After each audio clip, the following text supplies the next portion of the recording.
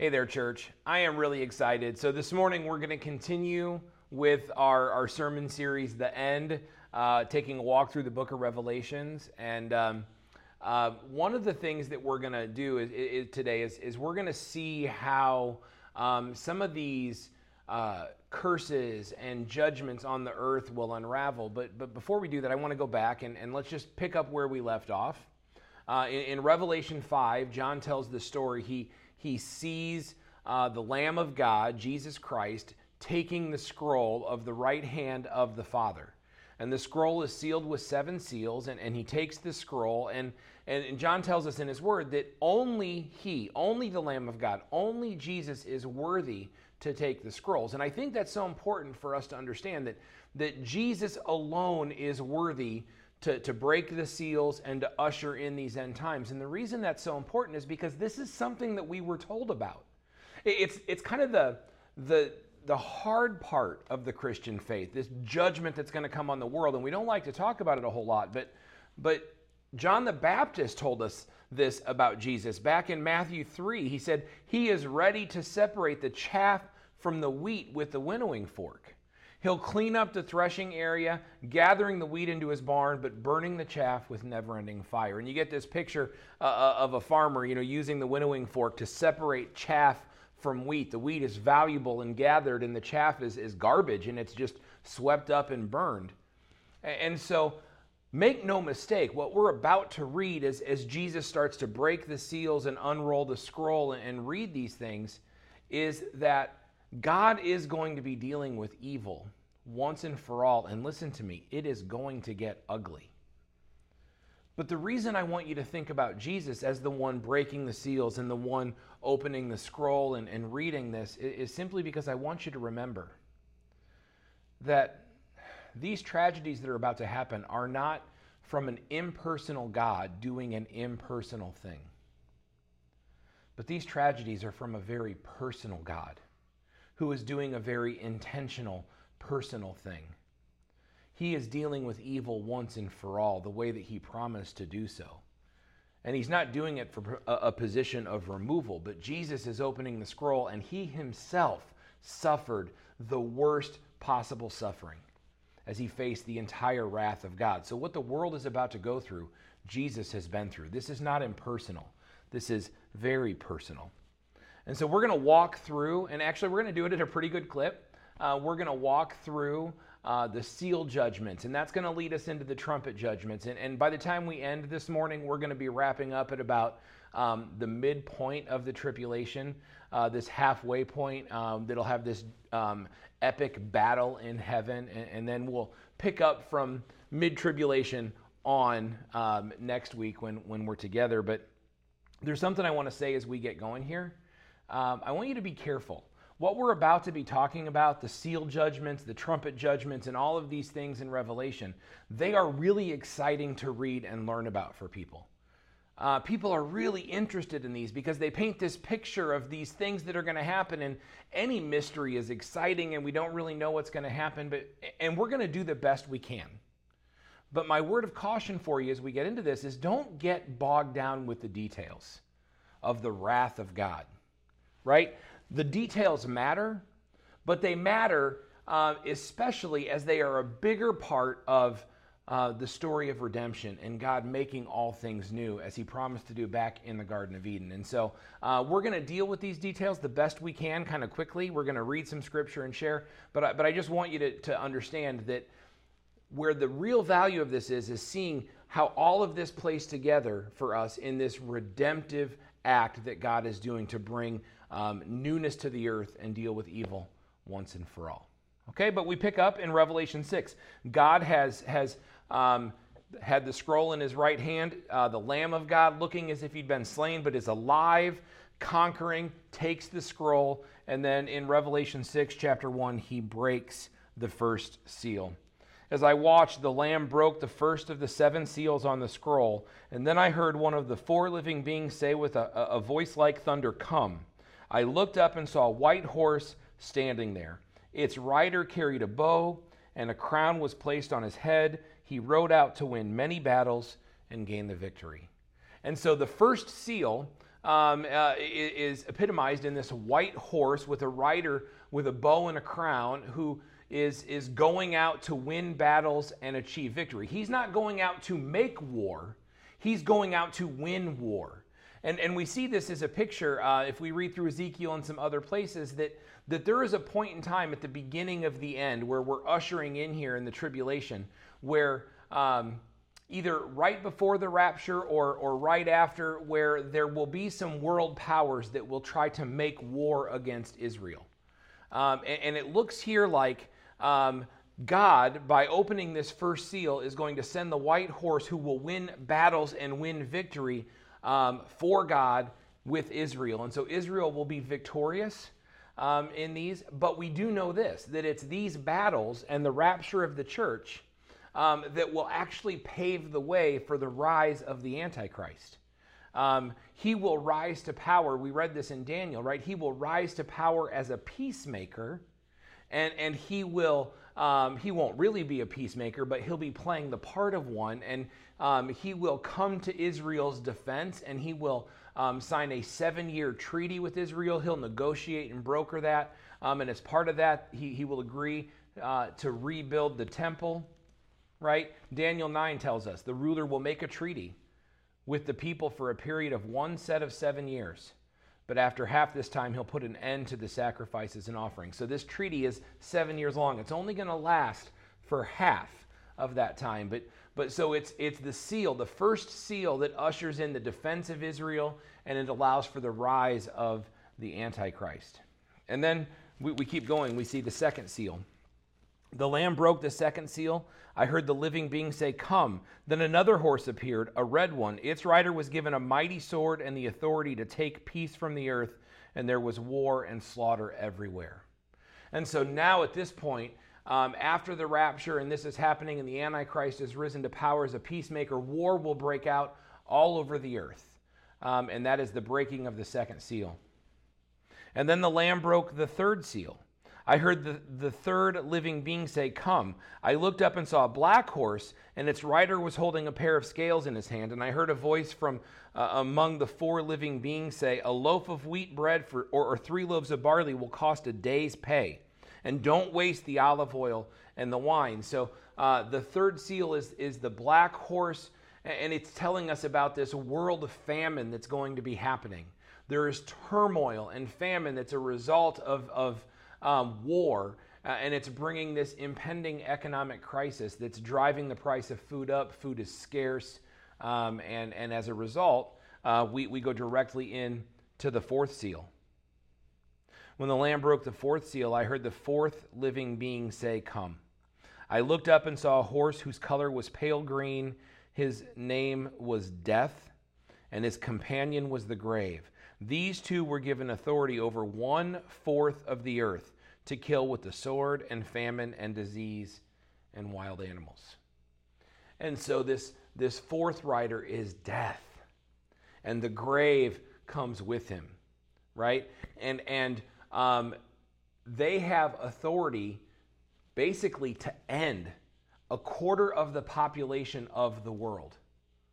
You know, you think about all of the crises we've had, all of the tragedies, all of the tsunamis and earthquakes and floods and droughts and starvation and pestilence and diseases and all of these things, and they're bad. But in one fell swoop here, due to the war that's been waged and the famine and the economic crisis, the pale green horse whose rider is Death is going to have power to destroy, to kill 1/4 of the world's population through war, famine, disease, and wild beasts that will rage.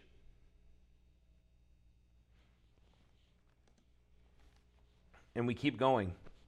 When the Lamb broke the fifth seal, I saw under the altar the souls of all who had been martyred for the word of God and for being faithful in their testimony. They shouted to the Lord and said, "O sovereign Lord, holy and true, how long before you judge the people who belong to this world and avenge our blood for what they've done to us?" Then a white robe was given to each of them, and they were told to rest a little longer until the full number of their brothers and sisters, their fellow servants of Jesus, who were to be martyred, had joined them. And so this is a picture this fifth seal. We're done with the horsemen, but now we just are seeing other events unfold as the seals are broken. And in this event, we see that the martyrs, those who have died for their faith, cry out to God. How long do we have to let this injustice go? How long do we have to continue to suffer? And they're given a white robe, and God's answer is He's God, and so his answer is authoritative and ultimately soothing, but his answer is this, and it's kind of scary. He says, not yet. You got to wait a little while longer until the full number of those that are to be martyred have joined us. And that tells us that there is worldwide martyrdom that is going to be happening at this time. Right? As disease happens, as these increases rise, as Christians on the earth at this time, and remember, the church has been raptured, so these are Christians that are coming to faith. As Christians on the earth have come to faith and they continue to preach the gospel of Christ and the grace of God in these terrible times, the world will turn on them, and they will be judged harshly, and they will be killed and martyred for their faith. And so we know this going in, that this is not going to be good for Christians on the earth. And that's the fifth seal. And then the sixth is this. I watched as the Lamb broke the sixth seal, and there was a great earthquake. The sun became as dark as black cloth, and the moon became as red as blood. Then the stars of the sky fell to the earth like green figs falling from a tree shaken by a strong wind. And so we start to get this picture, right, that what John is seeing, he's describing, it's like a solar eclipse, right, where the sun is darkened inexplicably. And the moon is almost a lunar eclipse at the same time, where the moon becomes blood red, and he even says that there's stars that fall from the sky. And let's take a minute and pause here, because there's something that we have to understand. One of the things that's true, right, is that as people read Revelation, oftentimes the language sounds so fanciful, it sounds so far out, that what people do is they assume that it's not really meant to be taken literally, that it's something that's supposed to be figurative, right? That we don't take it seriously, like these things are really going to happen, right? But what we have to remember is that what John is doing is he is literally witnessing these events. He's seeing them unfold. But you have to understand that what he's also doing is he's having to describe them to us figuratively, because he doesn't necessarily understand everything that he's seeing, right? So for example, if we go back to the sixth seal, it says that stars fell to the earth, right? And we know, like, people would look at that and say, well, right there we know it's not meant to be literal, because if a star hit the earth would be done. It would implode. It would be gone. Like, it would burn up. It would be over. And so they say, well, if stars are falling to the earth, this can't really be something we're supposed to take seriously or take literally. And here's what I'm going to say. Is like, John is literally witnessing these events, but what he's doing is he's figuratively describing them to us. Right? That makes sense. Go back to chapter 4, when John saw he saw God the Father, the holy almighty God, sitting on the throne. God can't be described with human words. You know, John couldn't adequately say, this is what I saw when I saw God. So he did the best he could to metaphorically explain. He said, well, he's like jasper and carnelian, right? Well, he's not saying God is literally a big gemstone, right? But he's using the best language he has to tell us what's happening. So when he says stars are falling to the sky, or the sun turns dark, he's talking about an eclipse. The moon is blood red. No, where there's an eclipse that's happening. Stars are falling. I mean, are those meteors? I don't know. Are they satellites? I mean, John would have no idea what satellites are. But are they satellites in orbit crashing down to Earth? I don't know. And frankly, the detail doesn't matter.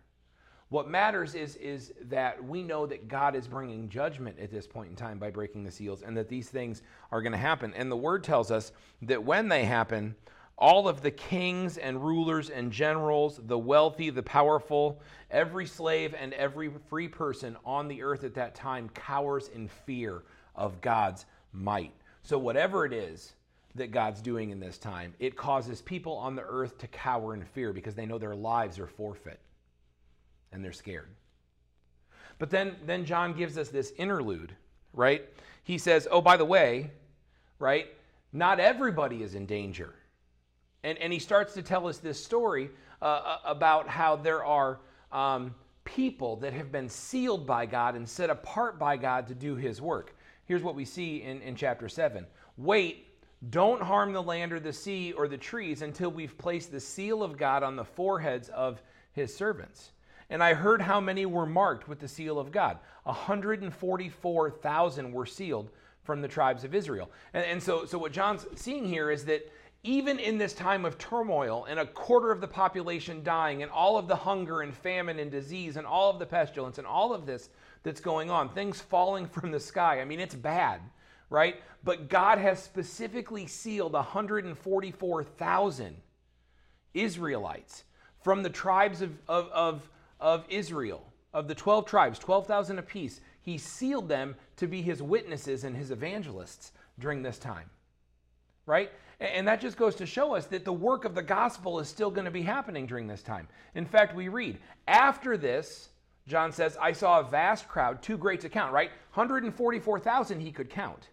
But this is a vast crowd, too great to count, from every nation and tribe and people and language, standing in front of the throne and before the Lamb. They were clothed in white robes and held palm branches in their hands.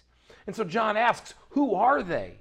And one of the elders tells him this: these are the ones who died in the great tribulation. They have washed their robes in the blood of the Lamb and made them white. Right? And so even in the midst of this, God has sealed his witnesses, 144,000 that are doing the work of the gospel, preaching to Jews and Gentiles alike, bringing them into the faith. And yes, they'll die during the tribulation, but because they've surrendered to Christ and followed him with their lives, he will protect them for all eternity, and they will be with him in heaven. And so don't sleep on that, right? Even as God is pouring wrath on the world, he is still wooing people and drawing people to himself. And there's a word there for us too. No matter how bad it gets here, no matter how much it seems like everything is stacked against us, God is still actively wooing people. And if you're feeling the tug of the Holy Spirit, that means God is actively wooing you to Christ. He wants you to come to know him personally. He desires for that. He sent his one and only Son to die for it. Remember, this is not an impersonal God doing an impersonal thing. This is a personal God. Yes, judging evil with finality and pouring his wrath out on the world, but still calling and drawing people to himself. But we go back to the seals then, and now we see the seventh seal. When the Lamb broke the seventh seal on the scroll, there was silence throughout heaven for about a half an hour. I saw the seven angels who stand before God, and they were given seven trumpets.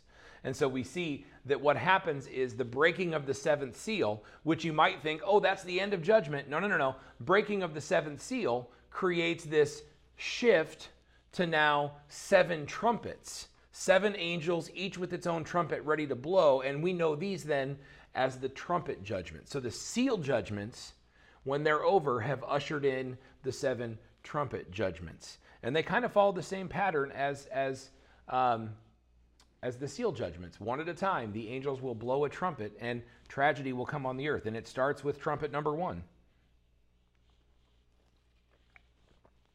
The first angel blew his trumpet, and hail and fire mixed with blood were thrown down on the earth. 1/3 of the earth was set on fire, 1/3 of the trees were burned, and the green grass was burned, all of it. And so we see this, that ecological disaster with the first trumpet has come on the earth. 1/3 of the trees gone, all of the grass gone. 1/3 of the world is on fire. Then the second angel blew his trumpet, and a great mountain of fire was thrown into the sea. 1/3 of the water in the sea became blood. 1/3 of all things living in the sea died, and 1/3 of all the ships of the sea were destroyed. And so we're looking at oceans here, and we see that a great mountain of fire, I don't know what that is. Is that a meteorite? Is it something more significant? Is it a literal great mountain of fire? I don't know, right? It doesn't matter, because the result of that, whatever it is that a third of the ships are destroyed, the fish, the oceans, more of our food and supply chain is decimated. We keep going. Then the third angel blew his trumpet, and a great star fell from the sky, burning like a torch. It fell on 1/3 of the rivers and on the springs of water. The name of the star was bitterness. It made 1/3 of the water bitter, and many people died from drinking the bitter water. And so first we have the oceans, and now God's judgment falling on the earth is to decimate our fresh water supply. A great star falls from the sky. Again, I don't know what that is. But I know that whatever it is, it poisons rivers and streams, fresh water, and it makes it bitter. And people are so thirsty that they drink the bitter water anyway, and it kills them. And so you see that God is just attacking all of these things in the world in his way of crippling and dealing with evil once and for all. And then, again, there's something that happens. We'll get to that. He blows the fourth trumpet. The fourth angel blew his trumpet, and 1/3 of the sun was struck, 1/3 of the moon, 1/3 of the stars became dark, and 1/3 of the day was dark, and also 1/3 of the night. And so basically, as we read this, we're not sure exactly what this means or how it plays out, but that 1/3 of the sun is made dark permanently. 1/3 of the moon and the stars stop shining somehow and in some way. And so consequently, 1/3 of the days and night, like it's darker, it's dreary, it's full of dread. And this has happened. And then John has this picture. He sees an eagle flying through the sky. And the eagle announces that the next 3 trumpets are also known as the 3 terrors. So basically saying, if you thought this was bad, these next 3 trumpets are going to bring terrors onto the world. Okay, and the 5th trumpet, the first terror, this is kind of a weird thing for us to grasp, but let's read. The 5th angel blew his trumpet, and I saw the star that had fallen to earth from the sky, and he was given the key to the shaft of the bottomless pit. First things first there, he says, I saw a star fall, and the star, he was given a key to the shafts in the bottomless pit. Almost like this star now is in reference to an angel that's falling. And he says, he had the key to the bottomless pit, and he goes and he opens the bottomless pit, and there were locusts, right, came from the smoke and descended on the earth, and they were given power to sting like scorpions. They were told, don't harm the grass or plants or trees, but only the people who did not have the seal of God on their foreheads. Now these locusts were told they can't kill, they could only torment and make people wish they were dead. And we're told that this doesn't cause death but unbearable pain, and that this lasts for 5 months, right? And also that this is a judgment specifically for those that have not been sealed by God. And that tells us that somehow when we come to God, we are sealed by God. Now there's some people that will tell you this is a literal seal that you could see placed on believers at this time. Could very well be this is the sealing of the Holy Spirit in the life of a believer. That detail really isn't important here. We know that the Holy Spirit lives in believers, dwells in us, and seals us. And in this case, that sealing protects God's people from this judgment. And if you read through 9, 7 through 11, you kind of get a picture of what these locust, scorpion things look like. And again, I even, former pastor of mine, Pastor Jerry, used to describe these as maybe even helicopters. As you read through the list of the description that John gives of these scorpion locust things, you could see maybe he is describing a helicopter, and how would he know what a helicopter looks like? I don't know. I don't know if this is John literally seeing little insects, or if he's seeing something else and just describing it the best he can. And again, the point is, it doesn't matter for this. What matters for us is to know that God is actively bringing judgment, and this one is to torment those who have not come to faith. And then we see the 6th trumpet, the second terror.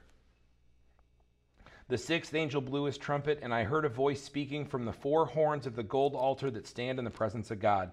And the voice said to the sixth angel who held the trumpet, "Release the four angels who are bound at the great Euphrates River." Then the four angels who had been prepared for this hour and day and month and year were turned loose to kill 1/3 of all the people on earth. I heard the size of their army, which was 200 million mounted troops. And so at this point, we see that the sixth trumpet, the second terror, will actually claim 1/3 of the earth's population. And the way that John describes it is these angels that have been bound and they were created just for this moment are released, and they bring this terror onto the world. And John describes them as riding horses that breathe burning fire and smoke and burning sulfur, and that it's the smoke and sulfur and fire that they breathe that actually kills 1/3 of the world's population. Again, literal, figurative, like he's literally seeing something that he is trying his best to figuratively describe to us. Are these actual horses that are breathing sulfur and fire? Maybe they are. Is this some kind of chemical warfare or nuclear war or something that's ending 1/3 of the world's population at this time? Possibly. But we know that God's in control of this, and it's his ordination that this judgment is coming on the world at this time. And so we're getting close to the midpoint here. We've gone through 7 of the seals. The 7th seal ushered in the 7 trumpets. We've gone through 6 of them. And now at this point in what John's telling us, he takes a little bit of a break, a caveat. First of all, at the end of chapter 9, he says this: "But the people who did not die in these plagues still refused to repent of their evil deeds and turn to God. They continued to worship demons and idols made of gold, silver, bronze, stone, and wood, idols that can neither see nor hear nor walk. They did not repent of their murders or their witchcraft or of their sexual immorality or thefts." And so John, after he shares the 7 seals and the 6 plagues, he tells us about the witnesses and the martyrs. He says, oh, and by the way, those that are still living, right? Those that are still living, that aren't sealed by God, they still refuse to repent. They stubbornly refuse to follow God. And then John takes a break here, and he introduces us to a couple of characters. He introduces us to 2 witnesses or prophets. Okay, and he's just now telling us about them in Revelation chapter 11, but they've been on the world stage since the beginning of the tribulation. And here's what God says about them. "I will give power to my 2 witnesses, and they will be clothed in burlap," right? And they will prophesy during these 1,260 days. That's the first 3.5 years of the tribulation. They'll prophesy. These 2 prophets are the 2 olive trees and the 2 lampstands that stand before the Lord of all the earth. So we get this picture that we have 2 witnesses or prophets of God. They're clothed in burlap, right? Like the prophets of old, kind of rejecting the world pleasures and the things that the world offers. And they are in Israel, and they are preaching the gospel. They are preaching about God, about Christ, and about salvation and repentance, and about the end of all things. For 3.5 years, they stand in the streets of Jerusalem and they preach this message. Right? We keep going. "If anyone tried to harm them," and remember, everyone will try to harm them because there's worldwide martyrdom happening at this point. Everyone is trying to harm them. "If anyone tries to harm them, fire flashes from their mouths and consumes their enemies." So somehow these 2 prophets have the ability to withstand any attack and to put down their enemies. That's how anyone who tries to harm them must die. And these witnesses have the power to shut the sky so that no rain will fall for as long as they prophesy. So that means for 3.5 years, on top of the war and the fire and the droughts and all of this, we've had 3.5 years of no rain. Right? 3.5 years, these prophets have shut the sky.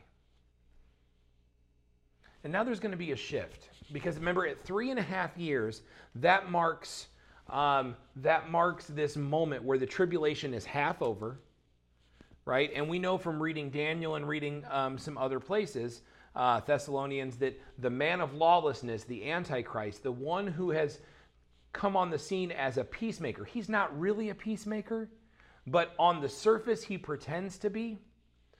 At 3.5 years, something is going to shift, and he is going to go from being a supposed peacemaker to outright making war against God's people, against Christians and all of Israel. Right? He's been doing that covertly, but now at 3.5 years, something is going to happen, and he's going to start doing that overtly, purposely, loudly, chasing after them and trying to destroy God's people, Christians and Israel during this time. Right?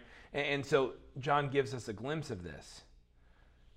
He says, when they complete their testimony, when the two witnesses complete their testimony, that means they're done. They've done their work. Well done, good and faithful servants. They've done what God put them on the earth to do.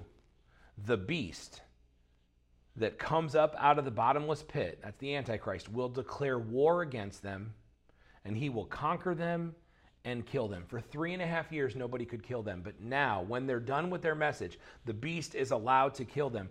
And he conquers them and he kills them, and their bodies lie in the main street of Jerusalem for 3.5 days. Right? Nobody touches them. They lay there for 3.5 days, rotting and stinking. All peoples, tribes, languages, and nations stare at the bodies. That's unfathomable. How would everybody in the world stare at these bodies in Jerusalem? Well, I mean, that would have been impossible in John's time, but now think about it. We've got cell phones. Everybody's got a phone or a tablet. We've got internet. We've got 24-hour news, live streaming, videos. Like, there's no way that people would miss this. All peoples, tribes, languages, and nations will stare at their bodies. No one will be allowed to bury them. All the people who belong to this world will gloat over them. But after 3.5 days, God will breathe life into them, and they'll stand up. Terror will strike all who are staring at them, and then a loud voice from heaven will call and say, "Come up here." And the prophets will rise to heaven in a cloud as their enemies watch. Right? And this tells us about this great shift that's happening at this midpoint, right? Where the Antichrist no longer is pretending to be peacemaker, but is making war against God and his people. He said he was going to have a treaty and protect them, but no, he's not. We'll read next week about how that unfolds more, but before it unfolds on earth, here's the deal. It unfolds in heaven. Right? Everything that happens on earth during this time is already decided in heaven. It's the breaking of the seals that cause these things to happen. It's the blowing of the trumpets that cause these things to happen. Why is the Antichrist shifting from covert destruction to overt destruction? Well, because of something that happens in heaven. And this is the last thing we're going to see this morning as we unpack this. We're going to be... I'm sorry, I guess I should tell you this. Then the final trumpet, the final terror... actually is something that ushers in a set of 7 more judgments. So the 7th trumpet says, just like the 7th seal ushered in the 7 trumpets, the 7th trumpet ushers in what we know as the 7 bowl judgments or vial judgments. And that's where God will pour his wrath out on the world in these final 3.5 years. But we get to Revelation 12, and John says, it's in the heavens that I see this thing. And he says, I witnessed in heaven an event of great significance. And it's this event in heaven in Revelation 12 that shifts what's going to be happening on earth the last 3.5 years of the tribulation. I saw a woman clothed with the sun, with moon beneath her feet, and a crown of 12 stars on her head. She was pregnant, and she cried out because of her labor pains and the agony of giving birth. And we know this woman is Israel, right? She is representative of Israel. She's clothed in brilliance, right? Like with sun and moon beneath her feet. And this is a picture. She is God's chosen people, right? He chose them, not because they were great, but he chose them to demonstrate his own glory and to bless the peoples of the earth. And the 12 stars, right? The 12 stars on her head, the 12 tribes of Israel. And this woman is pregnant. And she's not newly pregnant, but she is at the climax of her pregnancy. She's in agony of giving birth.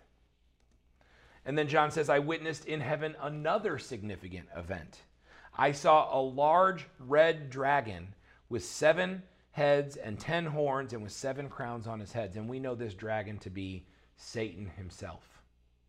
John says, I saw the woman, I saw Israel giving birth, and then I saw the dragon. 7 heads with 7 crowns on those heads, signifying the fullness of evil found in Satan. And the 10 horns signifying the 10 nations that he will rule over at the end times.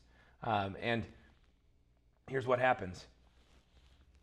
The dragon's tail swept away 1/3 of the stars in the sky, and he threw them to the earth. He stood in front of the woman as she was about to give birth, ready to devour her baby as soon as it was born. His tail sweeping 1/3 of the stars. It's this idea, again, of the angels that chose to rebel with Satan. The 1/3 of the angels that are on his side, we would know them as demons, fallen angels. And he stands in front of the woman as she's about to give birth, and his desire is to devour the baby. And the baby, we know, is the Messiah, is Jesus Christ. She gave birth to a son, and he was to rule all nations with an iron rod, right? But Satan wants to devour him, right? And for a while, it looks like Satan is going to do that as he is on earth and Satan is tormenting and he's inciting riots against him and he's inciting people to rebel against him and to reject him, even to the point of inciting people to demand his crucifixion that leads to his death and his burial.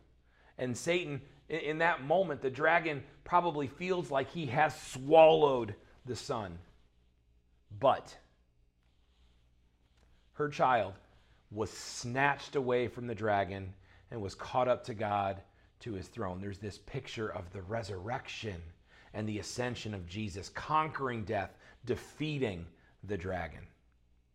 And then we see this defeat play out, right? There was a war in heaven, right? There is going to be this massive war in heaven where Michael and his angels, on behalf of God, the armies of God, will fight against Satan and his angels. And of course, it's no contest. The dragon lost the battle, and he and his angels were forced out of heaven. The great dragon, the serpent, the ancient one called the devil or Satan, the one deceiving the whole world, was thrown down to earth with all of his angels. At this point in time, we wonder, what's the shift that happens at this point? Well, the shift that happens is that Satan is now expelled and his demons are expelled from heaven, never to return. Right? He was already fallen, but he still had access to the heavenlies.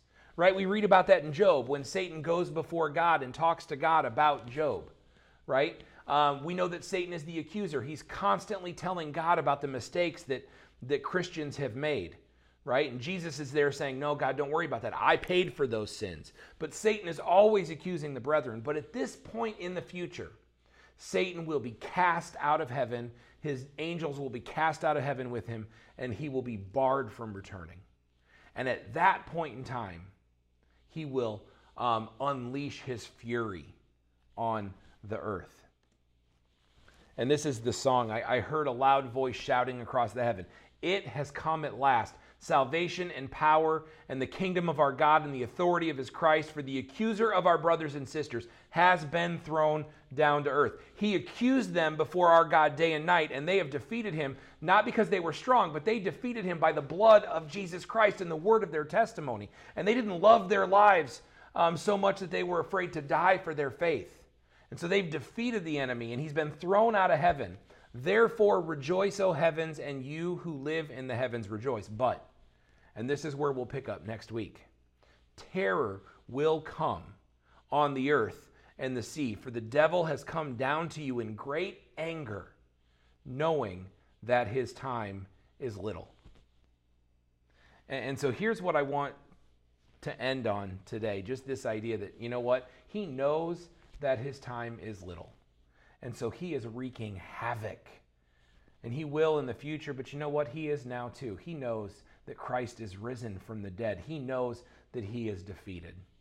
And here's what I want you to know about that. When you're feeling harassed and hard-pressed by the enemy, I want you to remember that yes, he's a formidable foe, right? He is wise and he's sneaky and he's a snake and he's a liar and he's duplicitous and deceptive, and he will worm his way in and he will try to wreak havoc. He is formidable. But ultimately, Christian, he is defeated. When he accuses you before God, you have a strong and firm foundation. You have Christ, whoever lives and bleeds. That's the song, right? He ever lives. He pleads for you. He bled. He died for you, and he pleads for you, and he makes mediation for you. Listen, Satan is formidable, but he is ultimately defeated, Christian. And so when you feel hard pressed, I want you to remember that. I want you to remember that this battle in heaven has sealed it. That he tried to snatch and eat the child, but the child conquered and was resurrected, not by our power, but by the blood of Jesus Christ. We are free. And so when you're hard pressed, you trust the blood of Jesus, you revel in it, because your foe is ultimately defeated and he knows it. I just ask you to pray with me, and I can't wait to unpack the rest of the tribulation with you next week, but let's pray together. Heavenly Father, you are good and gracious and kind, and we just love you so much. I pray for those that are kind of tracking along through this series with us, that as they see these things that God is doing, that it'll just be one more reminder that he is in control, and that our foe, while formidable, is ultimately defeated. God, we love you and we praise you. Amen. Hey, you guys have a great week. I can't wait to unpack the rest of this with you next Sunday.